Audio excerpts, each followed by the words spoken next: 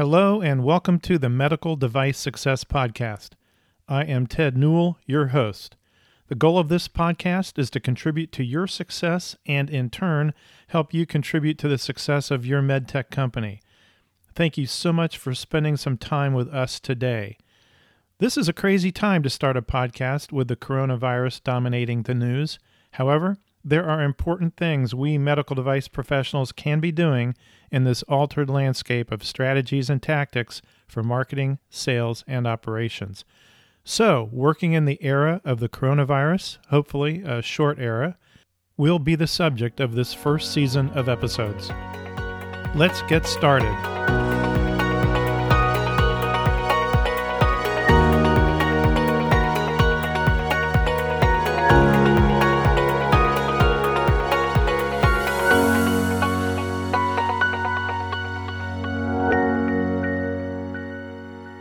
Today we are talking about international marketing in the COVID-19 era.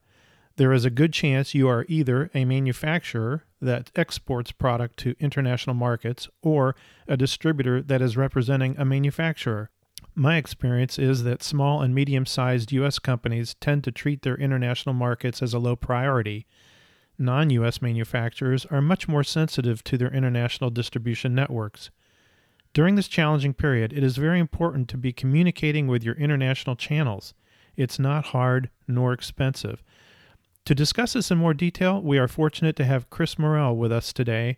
Chris is the co-founder of MedEuranet, a medtech consultancy with offices in London, Strasbourg, and Florida that can help companies succeed anywhere along the medtech roadmap from innovation to commercialization. So Chris, welcome to the podcast. Thank you, Ted. And, why don't you tell me a little bit more about MedEuranet, what MedEuranet does? So MedEuranet is a polyvalent, as we say in French, a multifaceted consulting firm. We specialize in helping medical device startup companies bring their products to Europe. And that takes a couple of different forms. We work in clinical studies, regulatory services, medical communications, and marketing, and then market access, market research, and market assessment. And those aspects also involve health economics and reimbursement. So the idea behind MedEuranet is that we provide the services that most companies need in the immediate startup period right after they've finalized the product and they're getting ready to enter into a new market. And you're pan-European. We are pan-European. We are based in Strasbourg, France, and have a team that is quite European in makeup, from French to Slovakian to Czech and British, and then some Americans like myself. And we cover primarily Western Europe, but we do work into the Central and Eastern European areas as well. For the audience, I just want you to know that I've known Chris for years now. We both have worked a lot in the ophthalmic industry, but MedEuranet does serve other industries besides ophthalmology. And it is a unique company. You don't find many companies like MedEuranet, and Chris is in a unique position, and her colleagues, all of them are in a unique position to look at Europe a different way, and that's why I say pan-European, because it's Europe, but you have all these different countries, some of which still have their own regulations, even though there is an MDR sort of overall regulation for Europe, and they have their own market nuances in terms of culture and distribution and so on and so forth. Oh, yes. Yeah, that's I think one of the most interesting aspects about working in Europe, especially as an American coming over here some 20 years ago and working for one of the major eye care companies at the time. And we'd have these Team Europe meetings, and as part of the European team, meeting with the countries, and as soon as the Team European team walked out of the room, the countries would look at each other and go, well, that doesn't apply to us. You learn very quickly that every country does have a nuance. Every country thinks of itself as its own entity in addition to being part of Europe. And so you really have to adjust and conform your expectations about that perception of the country as an individual state, not a United States of Europe. Okay, so why don't we talk about the situation in Europe in this COVID-19 era? How would you describe it? I would describe it as worried, especially from the perception of, working in the medical industry now, and you know people, doctors who are on the front lines, and so that the stress that they're under. Also, from just the standpoint of the burden on the healthcare systems, in Europe we're pretty lucky because we have universal health care. We have extensive hospitals with inpatient beds. It's very different from the U.S. in that respect. So it's very still much focused on inpatient care here. So as a rule, the beds are there, but this is an extraordinary time and an extraordinary demand. And so that the system is strained, and that is a worry. You're also, of course, worried about your friends, your family, who could potentially be impacted by COVID-19. And so there's a lot of things that are swirling around, that impact kind of the day-to-day life. And it is a unique time frame. And then as an American, I'm watching the diagnosis rate in the US go up as well. And I think a lot of Europeans have sent messages to the US and Canada saying, pay attention to how we're handling this and what it's like. Because it's definitely not just the flu. Right, right. And do you see any differences between major markets? Like, is there any major difference between the way Germany's handling it, or France, or the UK? Well, Germany, everybody's been looking at Germany because their death rate is extremely low compared to especially Spain and Italy. Italy has the second oldest population in Europe, and they have the Italian young people tend to live at home until they get married. So you have a lot of intergenerational families. And we know from COVID-19 that it tends to infect younger people but not have an impact on them, much more dramatic in older populations. So, and Spain, similarly, older population. France, our level of infected patients seems low comparatively, but the French government has taken a different testing approach. So we know that the health minister says, for every person that's diagnosed in France, you can add 5 to 10 people behind that. So we know that the number in France is underreported. Germany, they've tested everybody, and the testing that has paid off, except it was a very young population. They tend to be mobile. Germany did not lock down, and parts of Germany still haven't fully locked down. So now it has, just in the past few days, spread into hospitals and nursing homes.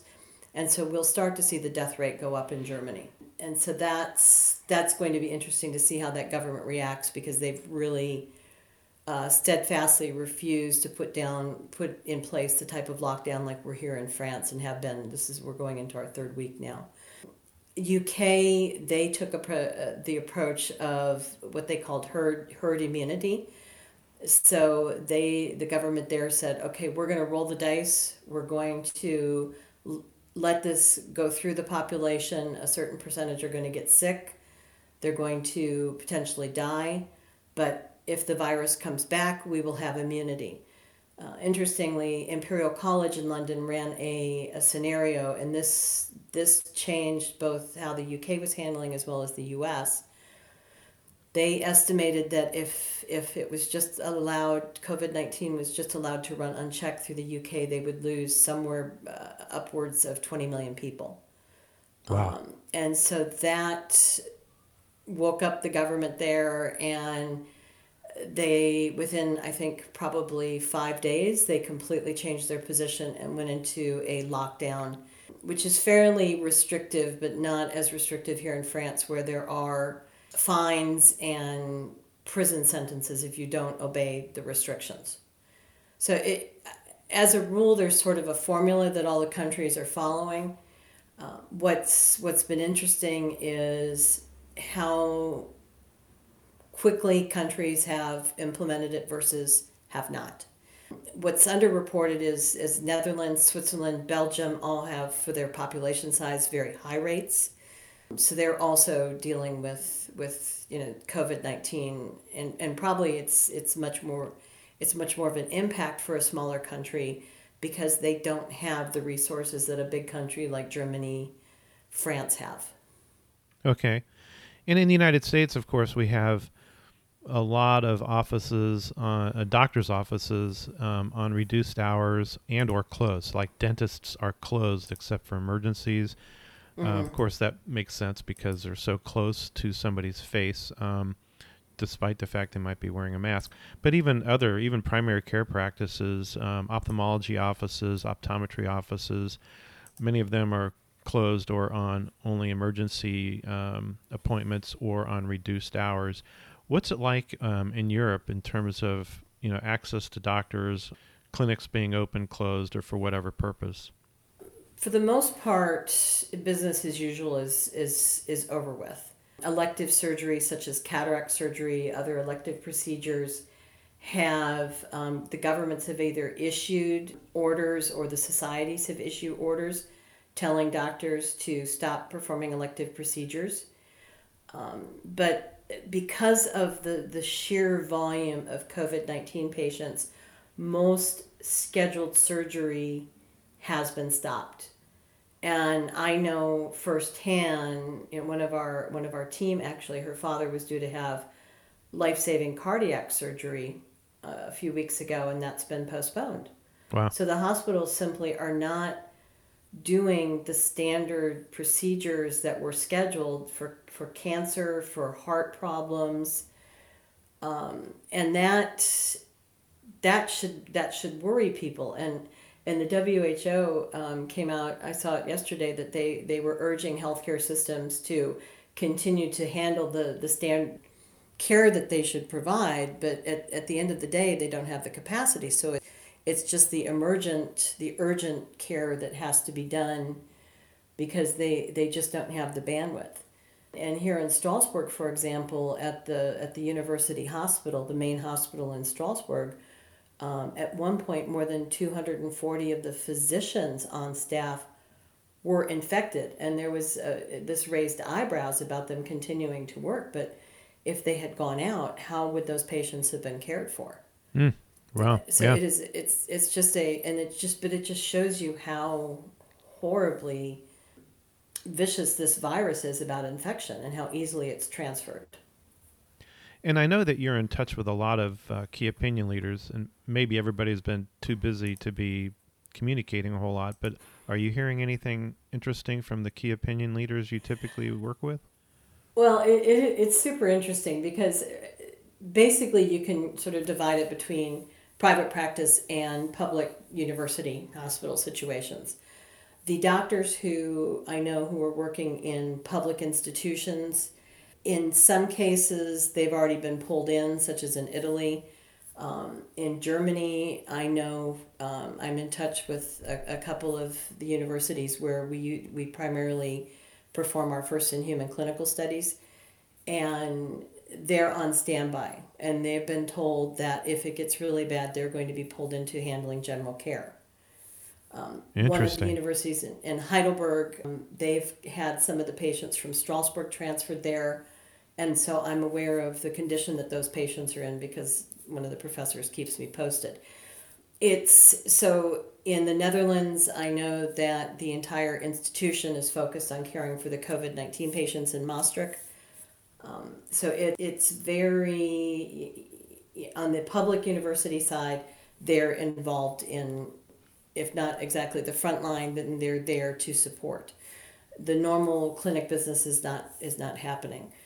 At private clinics, they're pretty much shut down except for doing urgent things for, like injections, diabetes, prescription refills, that kind of thing. But I was joking to somebody on the team today about how they're using their free time to spend it on Facebook, blogging about COVID-19. Okay, well, thanks for sort of going over the landscape in Europe, and we're going to hit on it a little bit more, I'm sure, as we talk about the next points in the conversation. I think we sort of divided into three areas. They probably overlap a fair amount, because one area I'm thinking about is, first of all, you have the companies that are exporting to Europe. Some of these companies are your clients. So we have the company, and that's located in a different country. They could be in the United States, they could be in Australia or Canada, or whatever, China. Then you have the end user.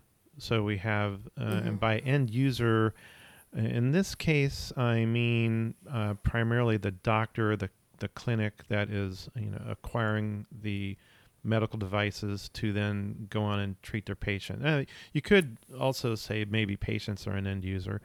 And then the final one is the distribution channel that these companies are using to move the product and move their message from wherever they are located, let's say the United States, onto the various end users.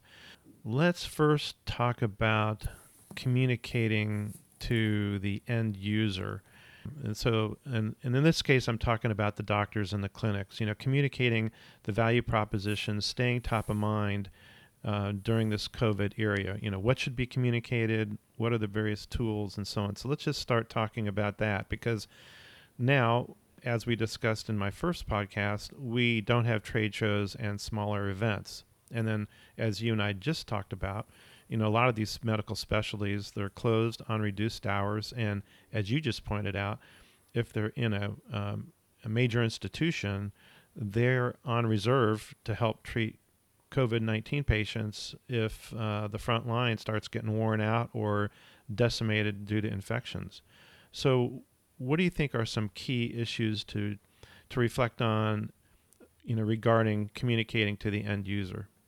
I do think that this is a good opportunity to continue to communicate to your customers, and not hold back. And this was actually a subject of an internal discussion we had last week about how do you handle this, and what do you do in a situation where the world's focus is very much not on business as usual.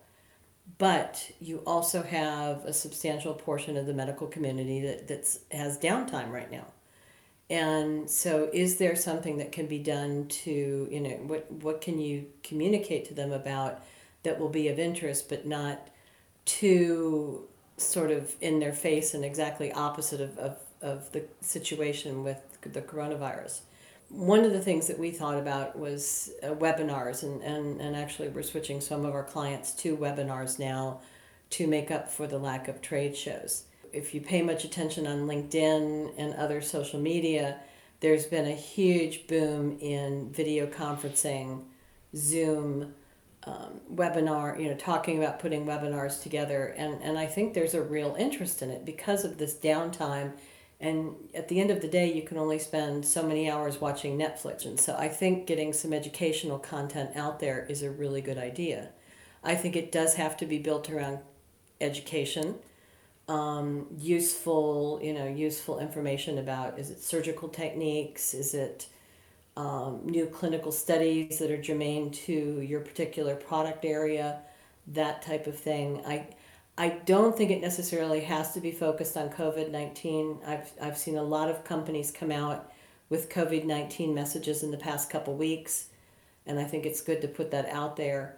But I don't think it's something that has to be hammered over and over again, because I think you need a break from that and to put your mind on something else. Because if we all spend 24/7 thinking about COVID-19, nobody's going to sleep at night. Because it can be so overwhelming. So I think it can be viewed as a welcome distraction from what is happening, to put information out there, to put content out there that is in the medical, is talking about medicine, but not specifically about the pandemic. So webinars with an education message, which in one of the examples you gave was perhaps it could be on surgical technique or something like that, but also no fluff, education, something of Yes. value, but avoid the fluff. Avoid the fluff. I've never been a big fan of fluff. It needs to be practical. It needs to be something that is transferable, has an impact on how a doctor or their team is practicing. It needs to have that content that really makes a difference. And that's not always the easiest thing to do to come up with, but I think we pay a lot of attention to what's being published out in the journals. We pay a lot of attention to what's happening with the societies they're talking about, what's important to them. We can take our cues also from the European regulatory environment because we're going to be transitioning maybe a little bit later than planned to a new regulation. So educating doctors about what those changes mean to them, what data protection means to them, all those kinds of things. How to conduct an investigator-initiated clinical trial. You can even do that kind of thing. I'm working with one company on a program for that. Oh, that's cool. So, yeah, it's good because it's teaching doctors to do clinical studies the right way is super valuable because it's not something they teach you in medical school, just like they don't teach you how to be a business person. And running a good clinical study is a very specific technique, and we can tell you that a lot of places don't know how to do it. So yeah, there's many different ideas that you can bring to the table beyond just the usual. Yeah, we did here's a surgical video. I think that's actually quite an interesting example how to, participate correctly in a clinical trial because there might be a lot of doctors that would like to do that. They just haven't really thought about it a lot or may be fearful of, offering to participate. But if they learned how to do it, now they have a new opportunity when this COVID-19 era passes by. Yeah, exactly. And it is something that we are always on the lookout. The identification of a site that a clinic or a practice that can do a good clinical study is a gold mine, and they're not easily found. It's a learned skill. It takes time and practice and commitment. So, and a big mistake that companies make is to pick a clinic because they may know somebody's name. They've spoken at a meeting or something. And it turns out that they really don't know how to do a clinical study, and that can be devastating for a company, especially startups. So this is a focus of ours to make sure that a clinic knows how to do a study. If they don't know how to do a study, to train them how to do a study, and make sure that all of the right stones are in place, so to speak, so that they can be successful in conducting studies. For companies to have more options would be a great thing. So why not talk about how to do an investigator initiated trial, or how to do a peer review publication the right way, because it's very competitive peer review publishing. So there's lots of different ways to communicate. Sure. By the way, when we're talking about communicating to the end user, I'm making the assumption, and I think you are too, Chris, that it's the manufacturer that makes the product and has the value propositions to communicate. It's the manufacturer that is in charge of these communications versus the distributor. Right. Yeah, and it's that brings up an interesting point, because especially for smaller companies who are relying on distributors, the manufacturer often just assumes that the distributor is going to put all of these things in place. And I would say probably, I don't know about your experience, Ted, but I would say in our experience that only happens maybe 5 out of 10 times. Wow. There are very few distributors in Europe who really know how, or really have marketing people on staff, clinical programs, know how to conduct a clinical study, and especially in the age of GDPR, which is the European equivalent of HIPAA, it's important that you do clinical studies the right way. And so, yeah, it comes down to the manufacturer to own this and to work with the distributor and to ensure that the distributor is following through on these commitments. What about That other tools like maybe trying to organize a small video conference with a group of doctors, almost like a roundtable discussion, or the maybe optimizing e-newsletters? yeah, there's webinars, e-blasts. I'm more in favor of doing webinars and something that creates a two-way interaction. With an e-blast, with a newsletter, you can actually, you can go in if you have tracking software, and you should have tracking software, go in and see who's opening it up, but you're not going to know who's there. Whereas if you do a webinar or you put something online on your website that people can go back and watch and view later, you're going to have that tracking information.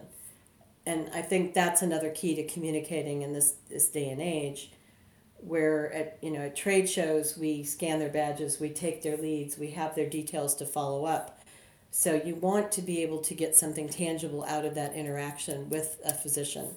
So think about ways that create that two-way exchange of information. Okay, so any other thoughts about communicating to the end user, from the manufacturer, wherever they're located, U.S., China, Canada, South America? Any other thoughts about, how they can communicate during this period of time? Well, I think most importantly, don't be shy. Don't withhold communication, but find something that will appeal to your customers in a beneficial way. Okay. Focusing on something that's tangible. Right. Okay.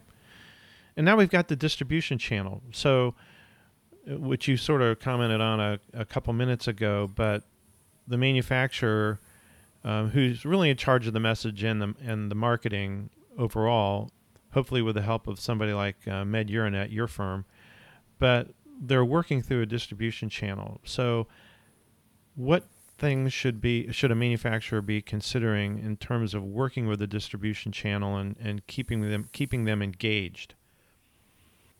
So we have in particular with one of our clients, we have a program for their distribution channel, and it involves it involves an e-newsletter that goes out every month.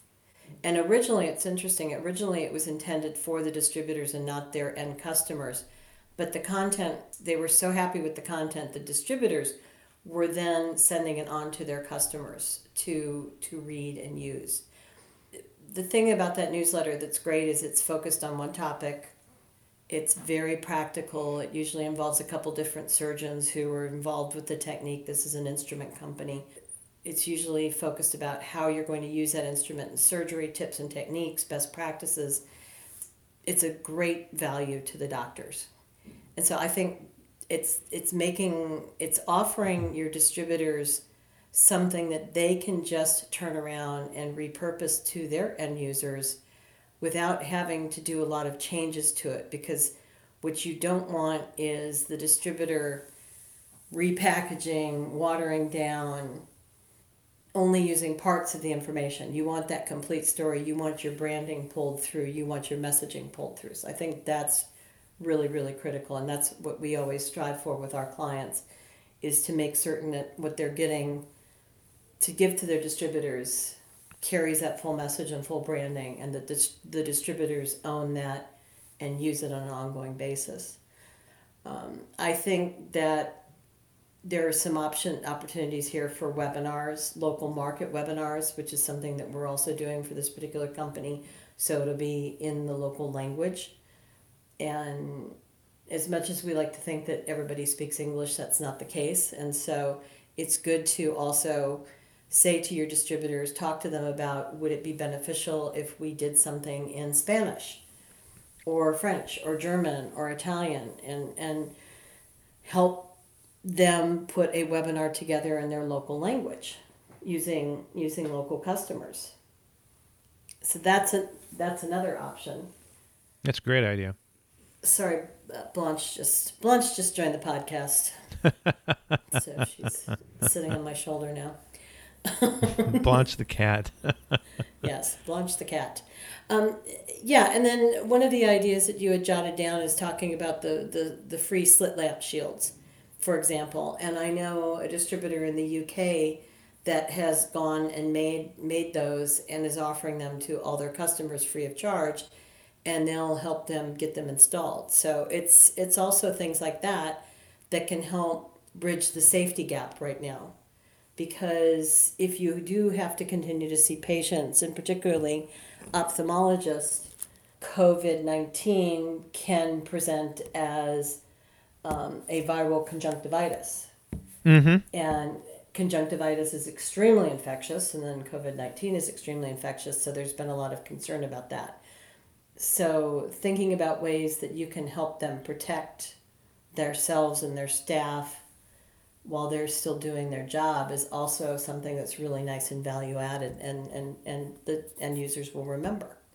So I guess I'd put that in a category of a helpful offering of some kind.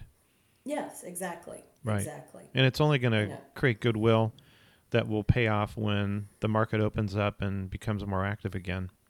Yeah, exactly.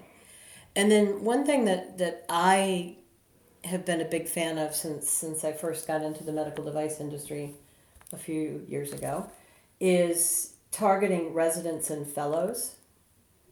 And again, this is something that's really good for distributors to do, is to identify up and coming residents and fellows, especially in surgery, help get them trained, help support them, perhaps when the trade meetings come back online, helping them submit an abstract to a meeting for next year so that they can start to get speaking experience and fostering a relationship, because those relationships that are built in the early days of somebody's medical career will last a lifetime.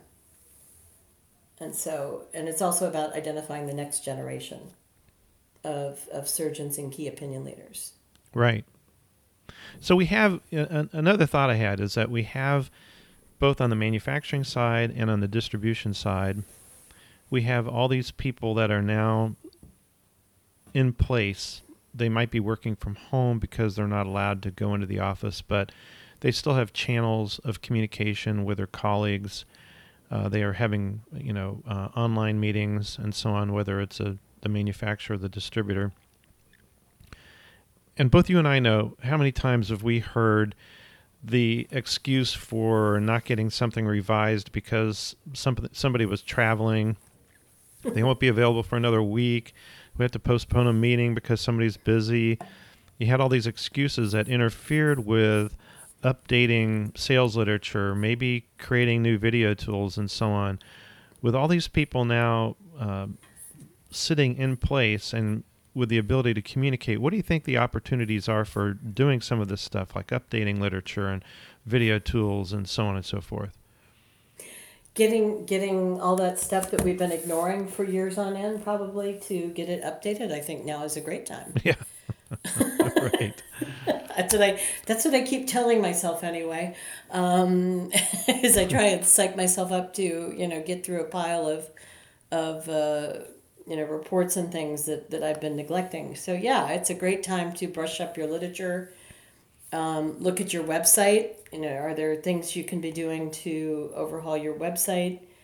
Looking at your YouTube channel, because a lot of us have started YouTube channels with great enthusiasm, and then after about 6 months, we kind of lose interest, and it hasn't had anything new put on it probably in 12 months.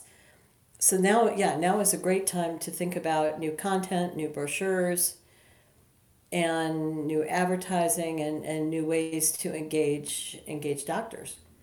And we've some of our clients on the clinical side have decided that now is a good time to do some retrospective data collection, because the clinics are not real busy right now, but they have people in there because they have to for emergency cases and things. So Is it a good time to put together a protocol with a key opinion leader to get some retrospective data collected and do a paper out of it or do a presentation out of it? So there's a lot of different ways that you can, as I've said earlier, that you can interact with physicians and make use of the time, the situation that we're in. Yeah, with this downtime on the physician's part, it'd be a great time to get white papers written. Exactly. And or pieces that you're going to plant in the media, that you want, Yeah. where you want a doctor's, like have an interview with a doctor that you'll end up placing in the media later on, or a white paper. Yeah, exactly. And it's, in fact, we're getting ready to start a project, a peer review project right now that has been on the back burner for quite a while, and the doctor has decided, okay, yeah, now's the time to get moving on it. Yeah, those are great ideas. And with some of your clients, I assume you're probably executing on some of this stuff. Yes, hopefully.